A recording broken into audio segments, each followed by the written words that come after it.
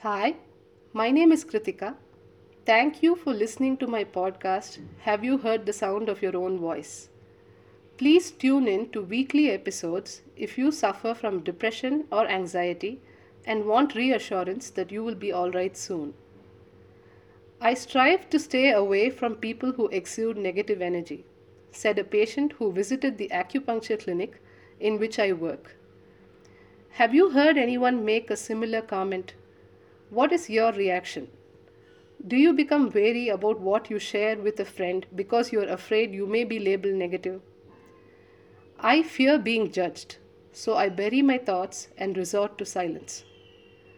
I graduated from high school in a pre Instagram, pre Facebook age. I recognize it makes me sound antiquated. As a result of growing up without social networks, my school life was relatively free from disappointment. As with most middle income families, the focus was on academic excellence. I sheltered in the confines of the school library with little exposure to the outside world. I studied engineering in college because I enjoyed math and liked to teach it to others willing to listen. I erroneously believed that life follows a straight, effort reward path. As I saw it, one had to formulate a goal, work hard, and achieve it, and then repeat the process all over again. It was in graduate school that my meticulously crafted future threatened to crumble. Failure avoidant me had not witnessed anything like this before. The onset of headaches and random crying spells was more upsetting than an uncertain future.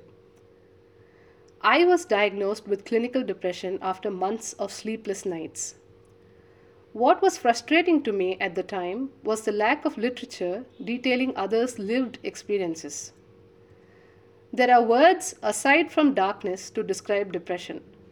There are ways of describing the horrors of a depressive episode without ambiguity. I wrote a memoir called Have You Heard the Sound of Your Own Voice, where I revisit and reproduce in minute detail the specifics of a depressive episode so that someone suffering right now has a vocabulary with which to relate. Why this podcast, you may ask? Depression alienates you from all that feels safe and familiar.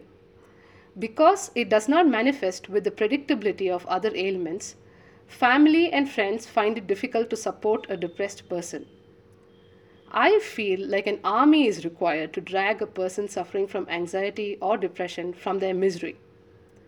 With this podcast, I hope to, in a self effacing tone, convince you that while the disease is dreadful, you can manage the symptoms and even rise above them if you refuse to give up on yourself.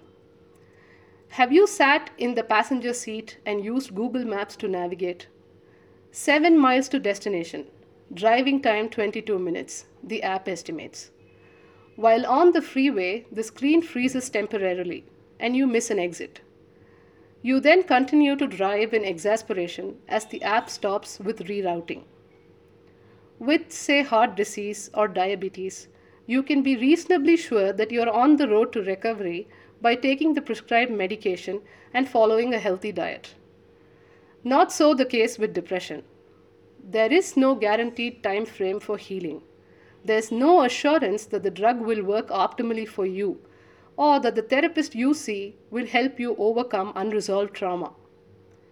You are then stuck, distraught on the freeway of life, where all around you people are smoothly buzzing past. Hope is not an easily sustainable emotion. However, to push back against this disease, you need to hold on to it. This podcast will attempt to outline some lessons learned while getting to where I am today. This is primarily a space of reflection. I am confident that you will identify the thought patterns holding you back and move steadily towards being the most authentic version of yourself. I am not a healthcare provider. The statements made are based on my personal experiences with and opinions about depression. They are not intended to diagnose, treat, cure, or prevent any condition or disease. This podcast is not intended as a substitute for consultation with a licensed healthcare practitioner.